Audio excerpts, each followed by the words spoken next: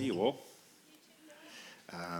This topic of the heart journey is a really special one for us as a community. It's certainly something we've been journeying through probably for the last 12 or 13 years. So Paradox Church has existed for 14 years. This is our 14th year. And it's been a great journey. It began very much with a yielded journey to God. So just being, Lord, whatever you want to do, we don't want to just follow conventions for the sake of following kind of church conventions and do things because that's what churches do. We just really wanted to be led by God in everything that we've done. And so it kind of, the heart journey is part of what God led us into. For tonight and for the next 3 weeks at least, I'll just let you know, if you don't know, Kingdom Life is our kind of leadership equipping training program that we've just started this year. It's open for anyone.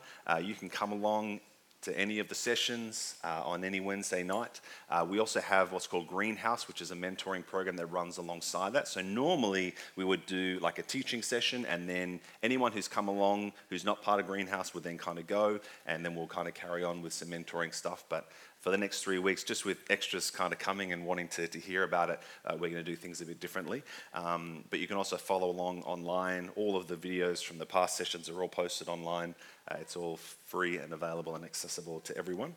I do apologize if I come across at any point as mildly incoherent. I am just recovering from a head cold, so I've got something to blame for my incoherency.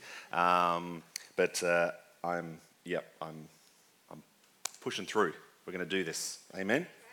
And also, we really want to create an opportunity for dialogue. So a lot of what I don't know where you're at on your journey with Jesus. I don't know where you're at in terms of your theological background, where you're coming from.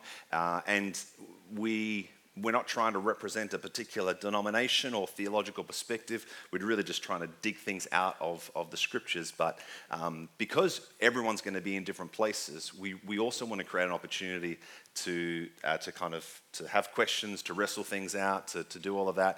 How we do that in a constructive format, we'll see. But you need to know that you have permission to disagree with what I'm saying. You have permission to ask questions, to challenge ideas and concepts. That's just what we do here. This is not Brad's ideas, and you've just got it. Your job is to follow them. No, we want to wrestle till we get to that point of truth. We're all on that same pursuit of we just want Jesus. We just want to be like him, do what he does, and do what he's saying, and be in partnership with him. So we're not trying to represent a particular perspective, but that really only comes through that kind of discussion and wrestle. We love to wrestle. So please, if at any point when we open it up for questions and you have a question, think, oh, it's a bit of a curly one, or I don't know if I agreed with that point, or I maybe have a different perspective, please share it. And we might have a wrestle in front of everyone. And that's a good thing. Wrestling's good. Questioning is good. I remember hearing someone say, I think they said there's a difference between being like disagreeing with something and being disagreeable. So we don't want to have, if you're just a disagreeable person, that might not work. But if you disagree with something, you're like, hey, I want to understand where you're coming from, and equally we want to understand where you're coming from, because we're not here to represent our own ideas or our own perspectives. We're here to search out the truth of what God has to say. So that's why we love to wrestle, because there is no single person that has all of the truth outside of Jesus. And even when we come to the scriptures, how many different perspectives there can be on one particular verse. So we know we are dependent upon the Spirit of truth to lead us into all truth, as Jesus promised. But that's kind of what sometimes the wrestle is. So is that cool? But please, if you have questions as I'm sharing, it might not be at every moment we can stop and answer that question, but just write it down. And if you don't get to ask it tonight or over the next couple of weeks, you can even email us through and we can have that discussion. So my heart is for the body of Christ, for the church to thrive and to live in its fullness as Jesus intended. And so really we've just created this space to help people to kind of go on that journey together. Is that cool? Yeah. Awesome. The other thing I wanted to say is a lot of what I'm sharing Obviously, it's based in biblical truth. We can find it in the scriptures. But it's not a theoretical theology that I'm presenting to you.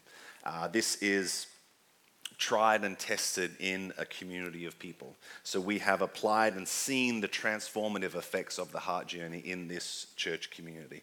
And I can ask of those who are here, who has been transformed by the heart journey?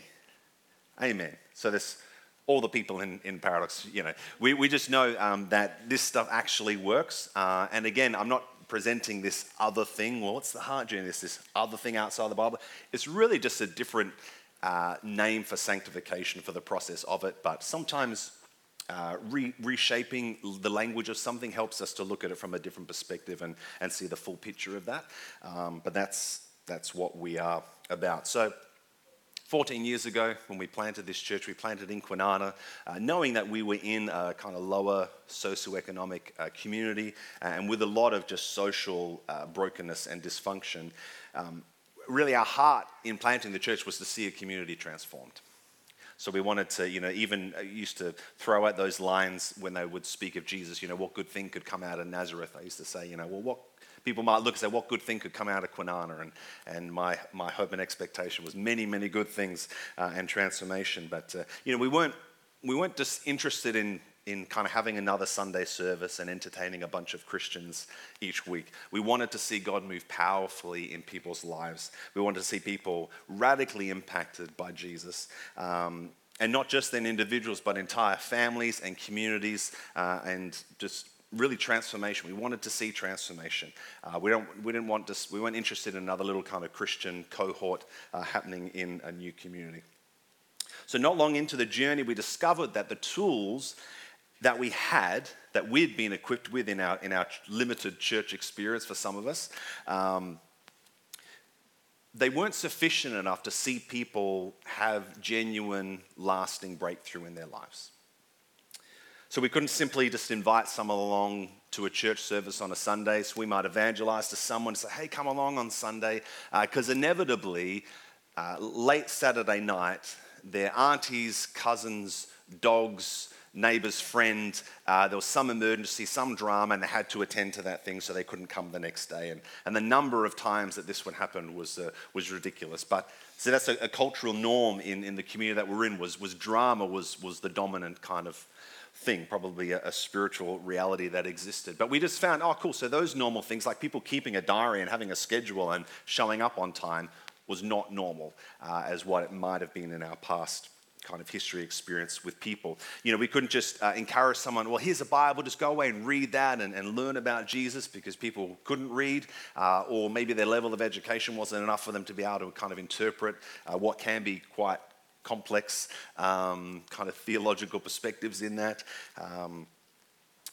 We couldn't get them even serving within the church community because they were broken and toxic and would have done kind of more damage to other people. And so we kind of knew we need some tools that are going to help people to get right down into the nitty-gritty of what's actually going on, what's caused them to live in these levels of dysfunction and brokenness. And so we started kind of on that journey of discovery of what more do they need apart from a nice, healthy Christian community to be part of? And obviously, as we've gone on, we've discovered that these tools are very much relevant for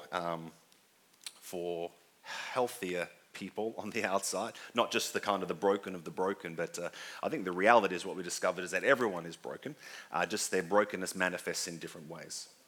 I do remember we used to help out with an emergency food relief program, and I was having a conversation with a lady, and she'd been a long-term methamphetamine addict, and she was sharing with me, but she had said, just recently I went to the doctor and I got diagnosed with ADHD, and then the doctors prescribed me medication for that, and she's like, it's as good as the meth that I was taking. And I came away from that conversation, obviously devastated that this is again the pattern of her life, but also recognizing that how much of the dysfunction that we see in working class communities often has the same root as in maybe more affluent communities. It just expresses itself in a different way. So for one person, a drug addiction is their expression of their brokenness. For another person, a shopping addiction is their expression of their brokenness. Same root, much more socially acceptable outcome, but still it's causing the same kind of damage, and it's coming from the same brokenness. You've had someone who's been kind of trained as to how to present themselves well in society, and yet you've got someone who doesn't really care about those social norms and then is expressing themselves in a much more broken way.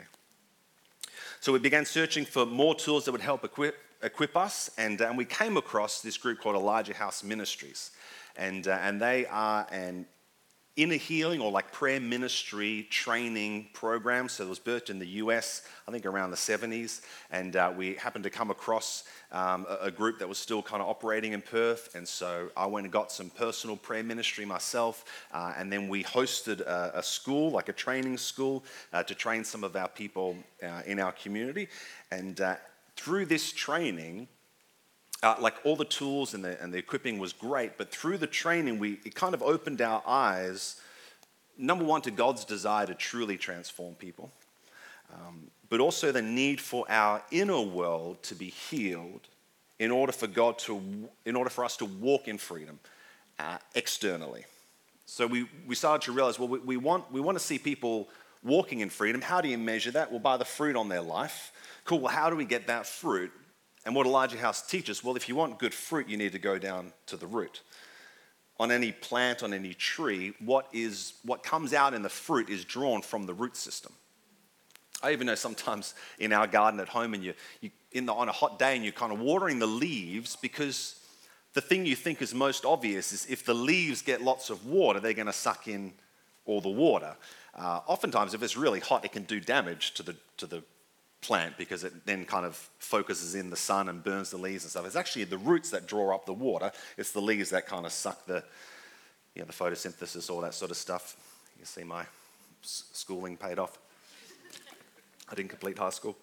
I apologize. I know basic biology, whatever it would be. Geography. Horticulturalism.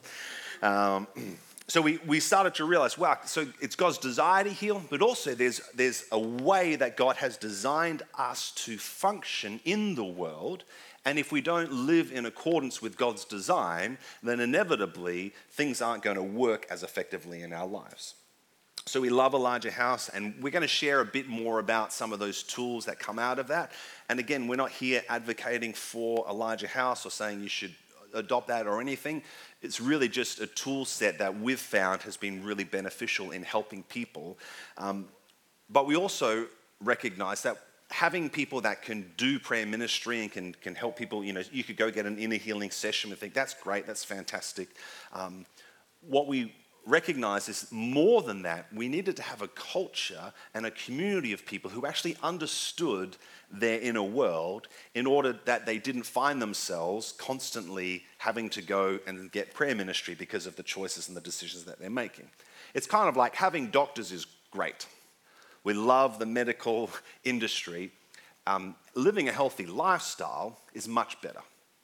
I think if you were seeing your doctor every single week for a different ailment, hopefully your doctor would be saying, hey, we might need to change some things in your lifestyle to stop you showing up here every week. Broken limbs and,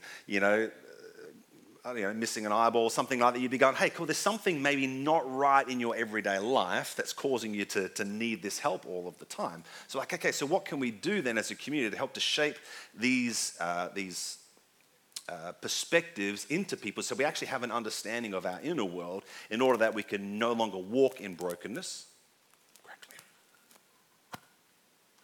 We can no longer walk in brokenness, but also generationally then we can learn, well, how do we actually then raise our children in a healthy way so that they're not growing up with the same kind of dysfunctions and perspectives. And as we get more into the Elijah House stuff, you'll see the significance of childhood, the impact of kind of childhood brokenness on even our kind of adult life that we walk in.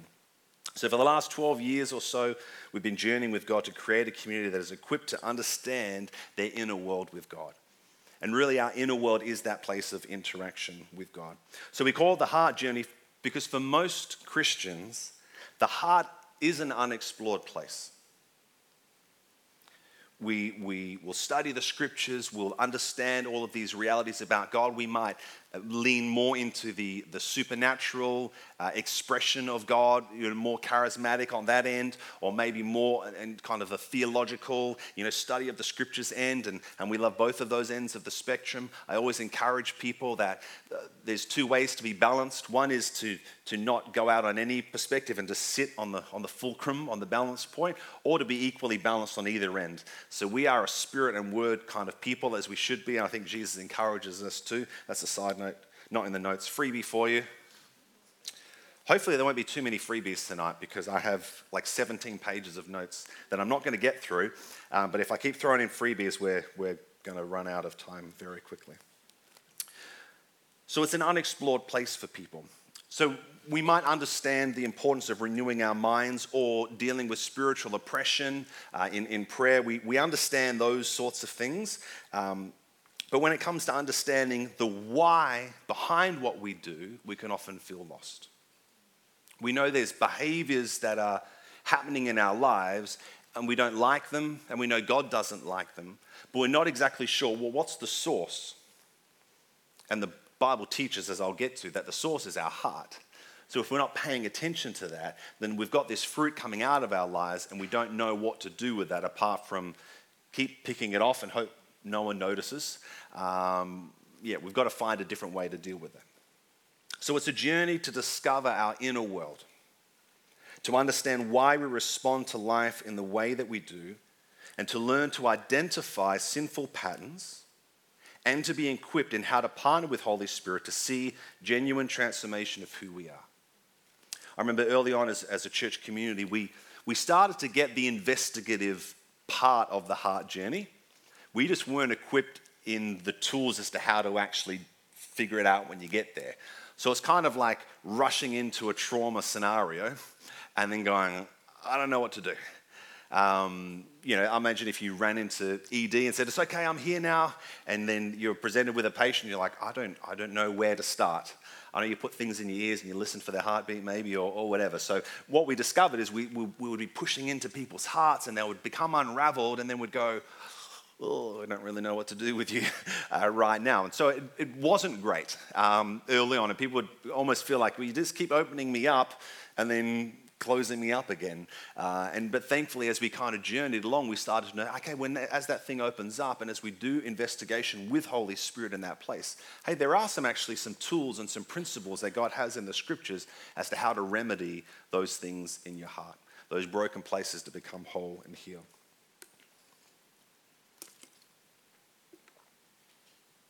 So I like to think of the heart as a garden. So there are times in the Bible where Jesus speaks of trees producing good fruit or bad fruit. And like any garden, if we tend to it well, so removing the weeds which stifle the good things being produced, if we invest good things into the soil in order to provide nutrients for growth, if we provide water and sunshine to allow life to be sustained, if we prune back the dead things to limit energy being wasted on lifeless things, then we'll have a thriving place that produces good fruit for ourselves to enjoy and for others to be blessed by. So the heart is this source of life. It's like this garden, and it requires attention.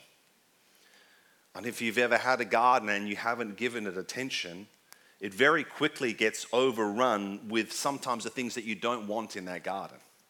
Unhealthy things, weeds which stifle growth. It gets overrun, or with thorny kind of bushes and things that you just actually don't want in that place.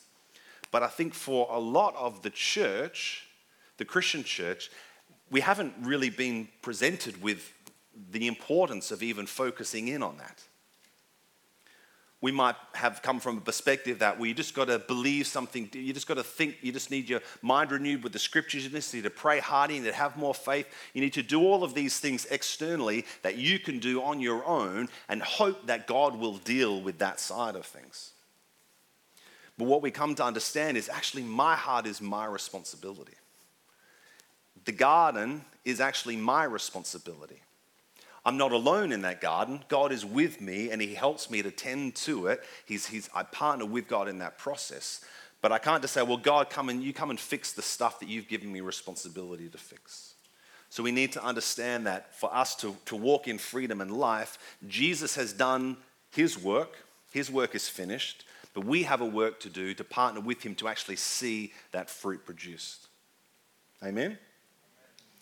So if we ignore the garden of our heart, then the inevitable outcome will be a stifled life overgrown with weeds, producing unhealthy fruit. So the heart journey is all about discovering the garden, understanding what belongs and doesn't belong in the garden, and then being equipped with the tools to tend the garden of your heart well. So this isn't a journey of the soul or the mind. Both of these things are important, and they have been given, I think, a lot of attention in Christian culture. So we understand, I'm not saying, it's not about the mind and renewing the mind. No, it's absolutely about renewing your mind. Well, it's not about, your mind, your will and emotions and in that soul space. No, it's the journey with Jesus is absolutely all about that. But what presenting is kind of that missing component of the heart being ignored, being shut down, being disconnected, being left to its own devices. And then what we're seeing then, we're not walking in good fruit because we're not tending to the garden of our heart. Is that annoying people? The crackling? A little? Is that better? I can just go back. I can go old school. This also isn't a journey of self-discovery. It's not about creating kind of inwardly focused people navel gazers or anything like that. In particular, the principles of Elijah House, one of them is that when you see bad fruit, then you go looking for the root. So if you notice something in your life that's happening, maybe you notice yourself getting angry all the time at little things, insignificant things. Now you either say, well, I'm just an angry person as part of my identity. You take an unhealthy ownership of it. Maybe you say, well, it's everybody else's fault because they keep doing things that make me angry. And as I said to my children, and which they parrot back to me, I can't make you angry. Anger's a choice that you're expressing. So we either do the over ownership of it, I must just be an angry person, or we do an under responsible, blaming other people. Or this middle ground is to say, well, there's something going on inside of me that's expressing itself in anger. So that's when I start looking for stuff. You can go on an unhealthy introspective journey with God into the heart space. So we're certainly not encouraging that, but we are encouraging people to be, what does it look like to be a responsible person that when they notice something growing in their garden, and they're like, hey, that doesn't belong here. That's not fruit of the Holy Spirit. So what's happening in my root system that's allowing that thing to grow? Because the beauty is, as soon as you cut something off at the root, everything else dies. And that's what I love about transformation of the heart, is that it deals with something at that level that you don't have to keep trying really hard to stop doing something. It just stops growing in your life because there is no pathway of nutrients and life being given to it. So to do the journey well is to walk with the guide, which is the Holy Spirit. It's a spirit-led journey and a spirit-empowered journey. Holy Spirit is our guide on the journey and the gardener of our hearts, and our job is to partner with him. Amen? You writing down questions? Good. All right, so a great question to ask is, well, what is the heart? Interestingly, if you study the scriptures, I think there's like over 1,000 references to the heart in the Bible. That's a lot. But it doesn't, there's no diagrams in the scriptures. I wish really wish there was. But what's like body and flesh and mind and soul and heart and spirit, and how do all of those things kind of work together and intersect? I know they're all connected. So again, when we talk about the heart, we're not saying the heart disconnected from the mind or the soul or the body. You can have things that are going on in your heart that actually impact your physical body in the same way that sin can impact our physical body. Like it's all interconnected. But I came across this. It's actually a short video. So we'll need audio on that auxiliary channel from the Bible Project. If you haven't come across these guys, they do lots of really great videos, but I just thought we'd watch this because this probably gives a far better way of explaining it than I could. So. For thousands of years, every morning and evening, Jewish people have prayed these well-known words as a way of expressing their devotion to God. They're called the Shema. Hear, O Israel, the Lord is our God, the Lord is one. And as for you, you shall love the Lord your God with all of your heart, with all of your soul, and with all of your strength.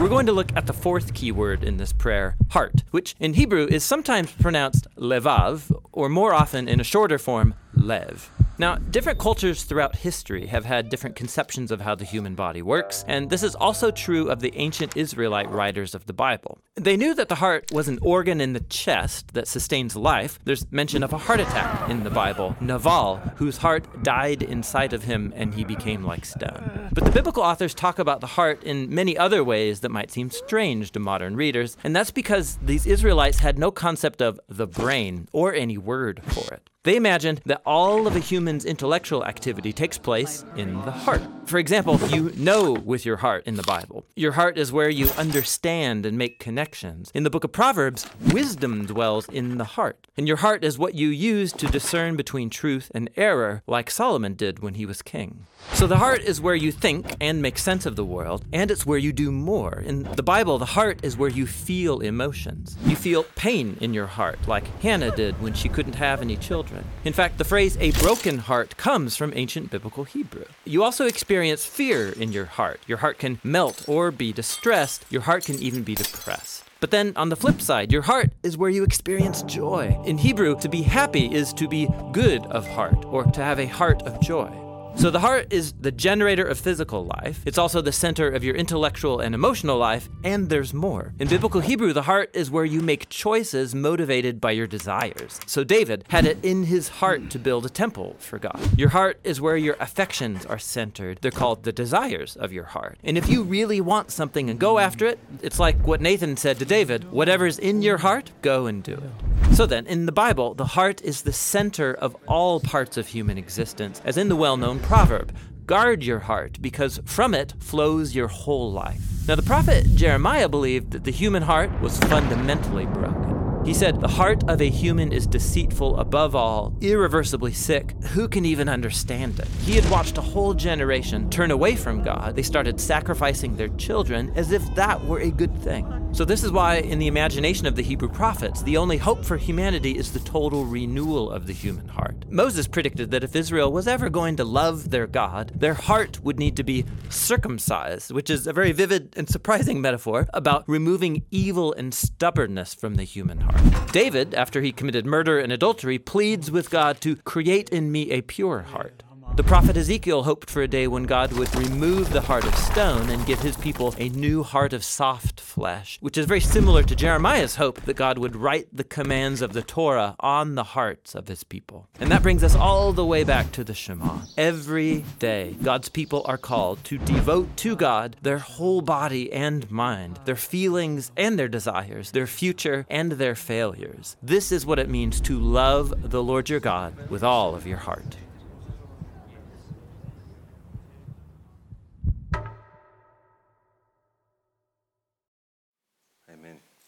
So check out the Bible Project if you haven't come across that stuff.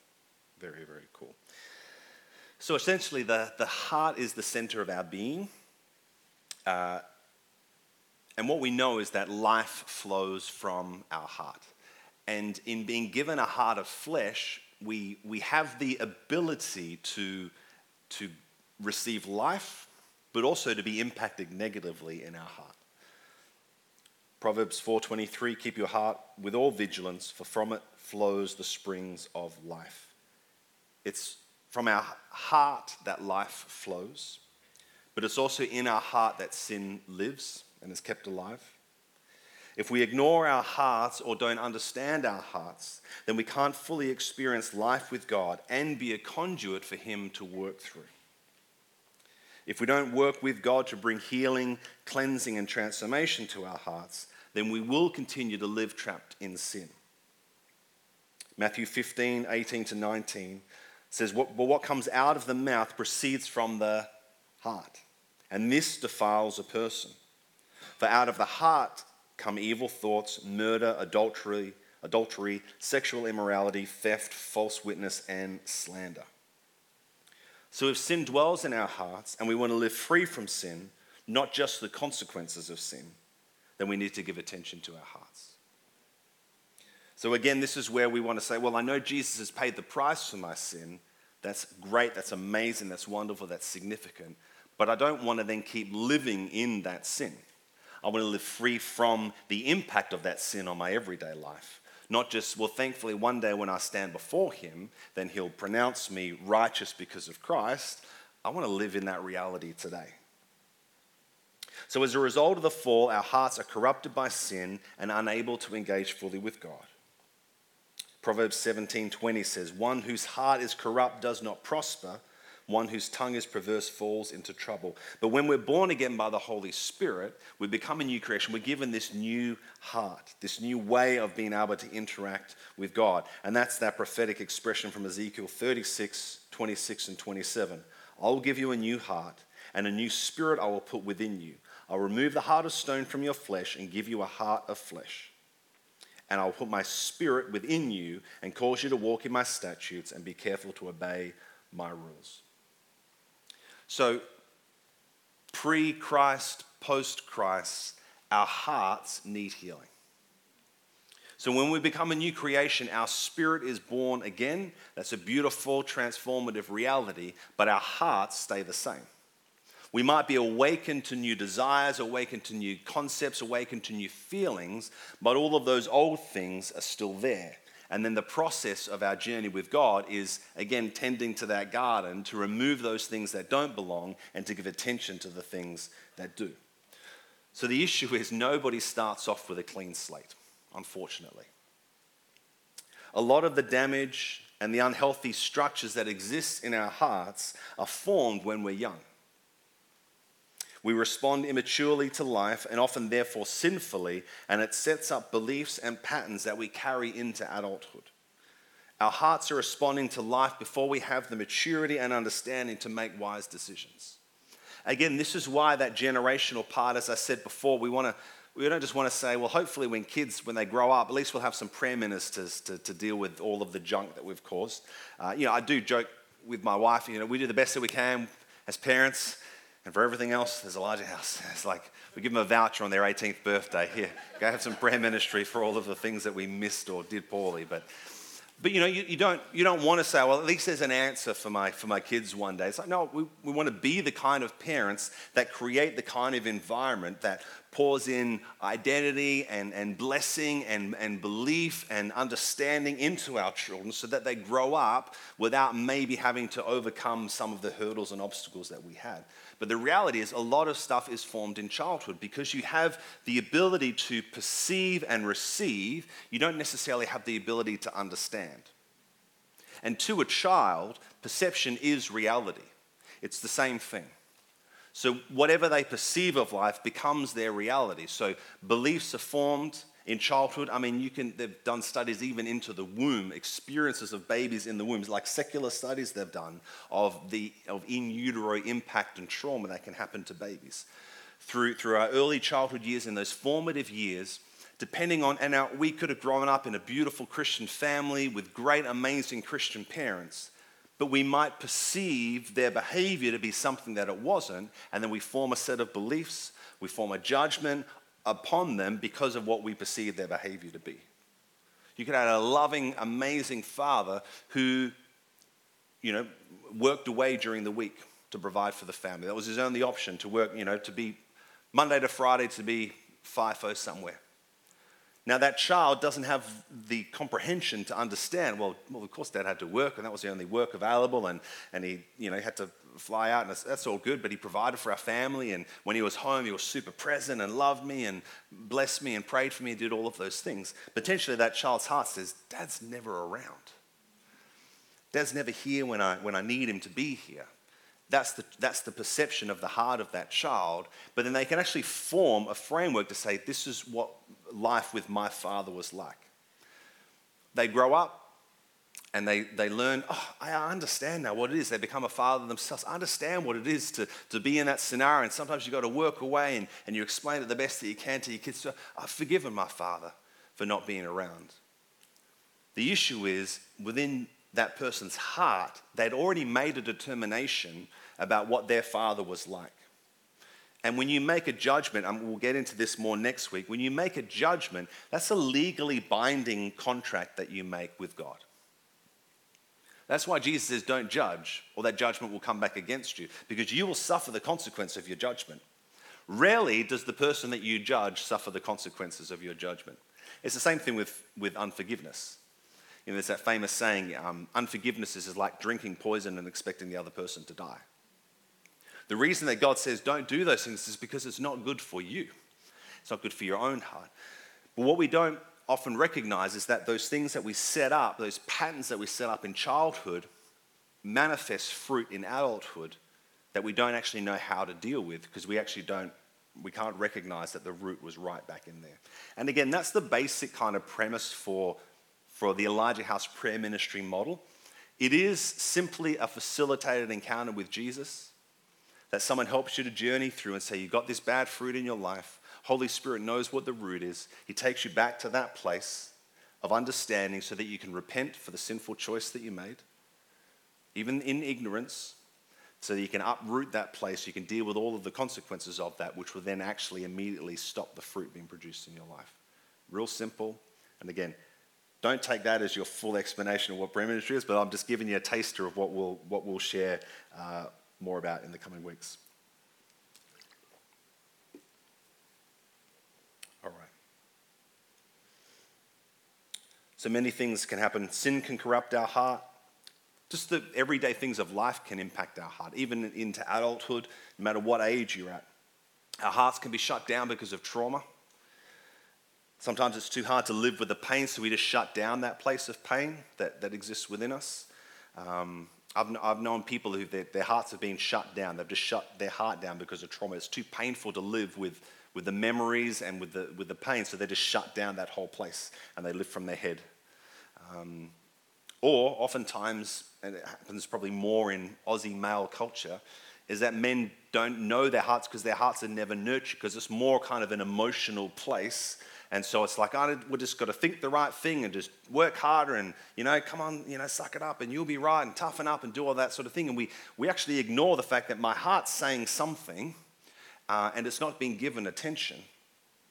So we grow up as men, then not recognizing that there's a whole lot of stuff going on beneath the surface that's not just the emotional expression that's coming out, that's generally socially acceptable, which for men is like, well, it's okay for men to be angry, maybe happy, depressed, I don't know what the socially acceptable things are. But the reality is underneath all of those emotions is a whole raft of thoughts and beliefs existing in the heart that we're not equipped to give attention to.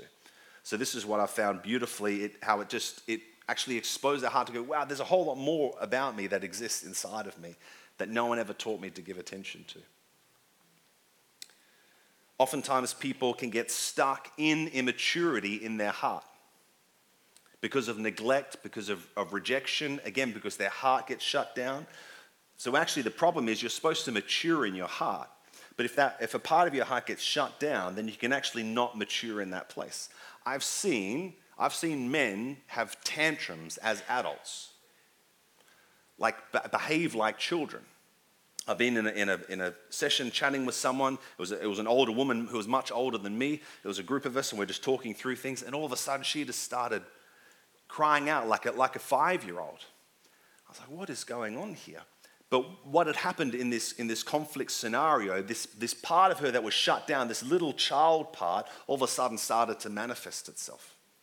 It's like when I see men who are maybe in violent altercations, especially when there's like spousal abuse in those environments. You've got people who are essentially having a tantrum. They're having these uncontrolled expressions of emotion similar to what maybe a 5-year-old would do. So overwhelmed by emotion, they don't have the kind of mental faculties, they don't have the emotional maturity to be able to process all of those feelings through. So they just burst out in screaming and crying and kicking and doing all of that sort of stuff.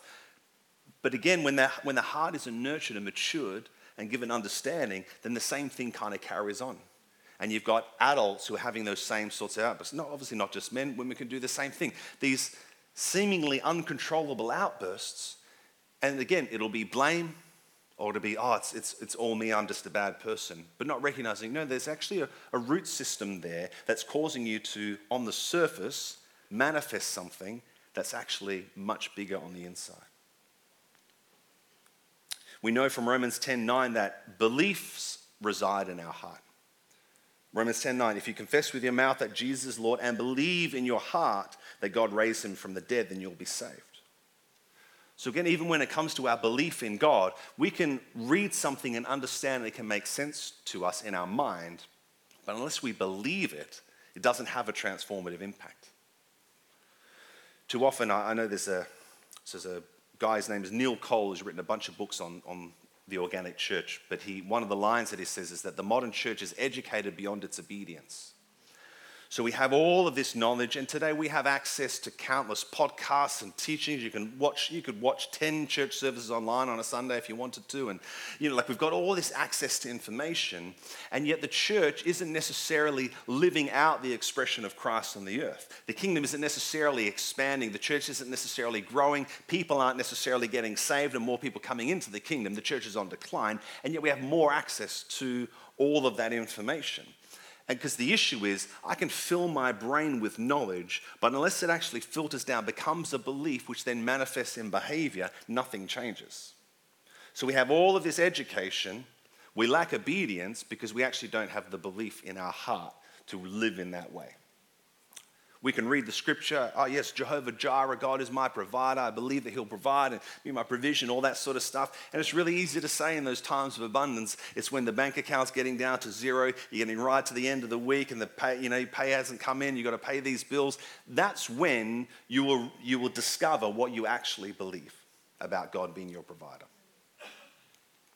Again, when we live in the culture that we live in with so much material abundance, we're often not confronted with our belief systems because we have so many things to distract us. We have so many ways that we can actually avoid what's actually going on in our heart.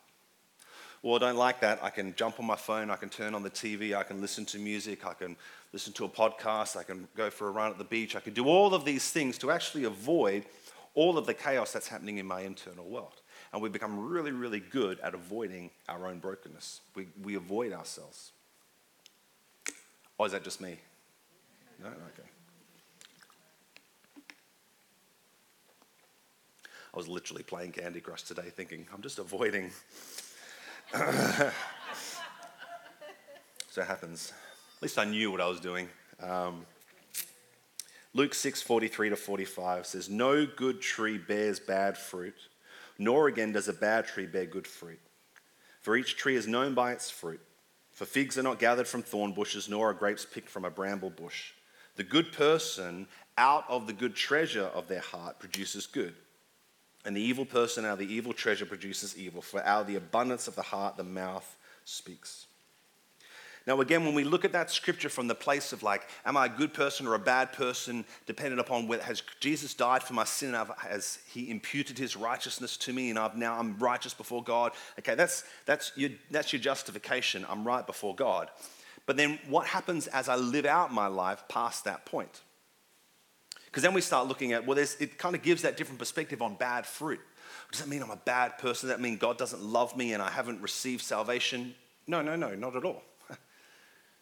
The finished work of Christ is finished. If he's applied salvation to you, that's his work that he's chosen to do. So you can't erase that. But now the bad fruit kind of takes on a different perspective. So now I'm looking at the bad fruit in my life, not going, does this make me a bad, horrible person? It's like, no. You've been made righteous in Christ. But now your journey is to look at, so where is that fruit coming from? Because I don't want to live with bad fruit in my life. I want God to be expressing himself through me to the fullest measure.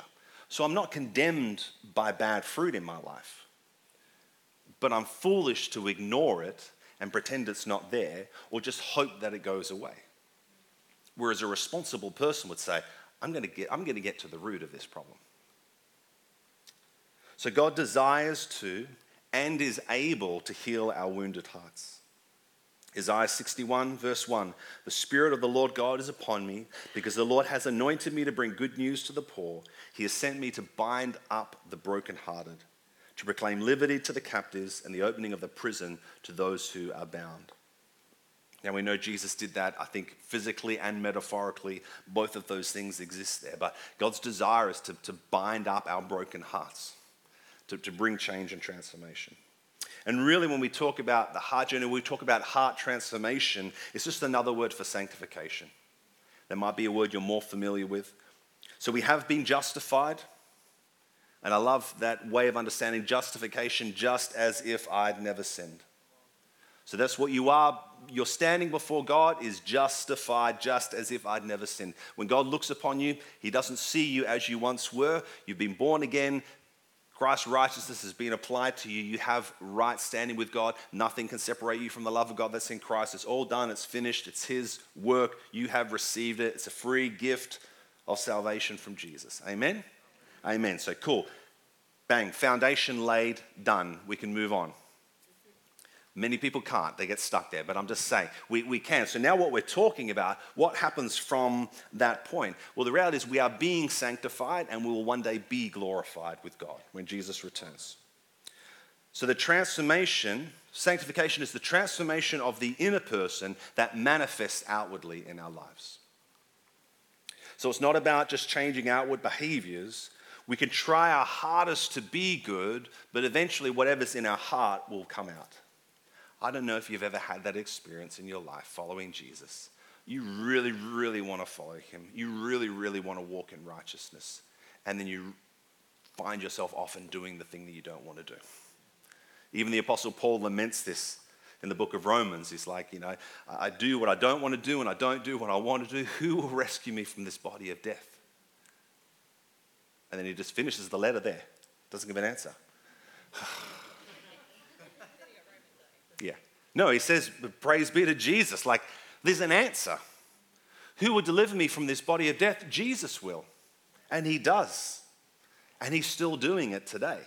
He continues to do it, and he wants to do it for you, and he wants to do it for me. It's his desire to do that in us. So when we have outbursts or breakdowns or triggers, these are all moments when our hearts overflow with what's really going on inside of us. If we deal with the heart of the issue, then the issue will cease to exist. It's a beautiful thing. It seems too good to be true, but it absolutely works. I've seen transformation in my life of things where I used to live with a lot of low-level anxiety. It was that degree I didn't even recognize it, but I used to do a whole lot of things to control my environment, essentially to manage my anxiety. And it made me quite selfish then in certain scenarios. I think I was sharing the other week, it would be like if there was a buffet of food, like we were at a party or something like that, I've got to be first in line because I don't want to miss out on food.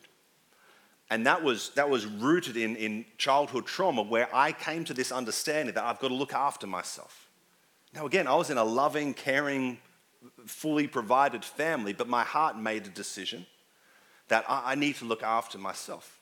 So it meant that even as an adult, I find myself there's plenty of food for all of the people that are here. If I'm not first in line, I'm gonna be okay. Even if I don't get a massively full, bloated belly, I'm still gonna be okay. But there was something inside of me that created this anxiety. It's like I have to do this. I have to make sure that I'm there, otherwise I'm gonna miss out. And again, I can't tell you the full story of my prayer. I can, but I won't for time. But then through prayer ministry, recognizing that, repenting of believing that lie and doing all of those things, all of a sudden I found myself, I'm just free.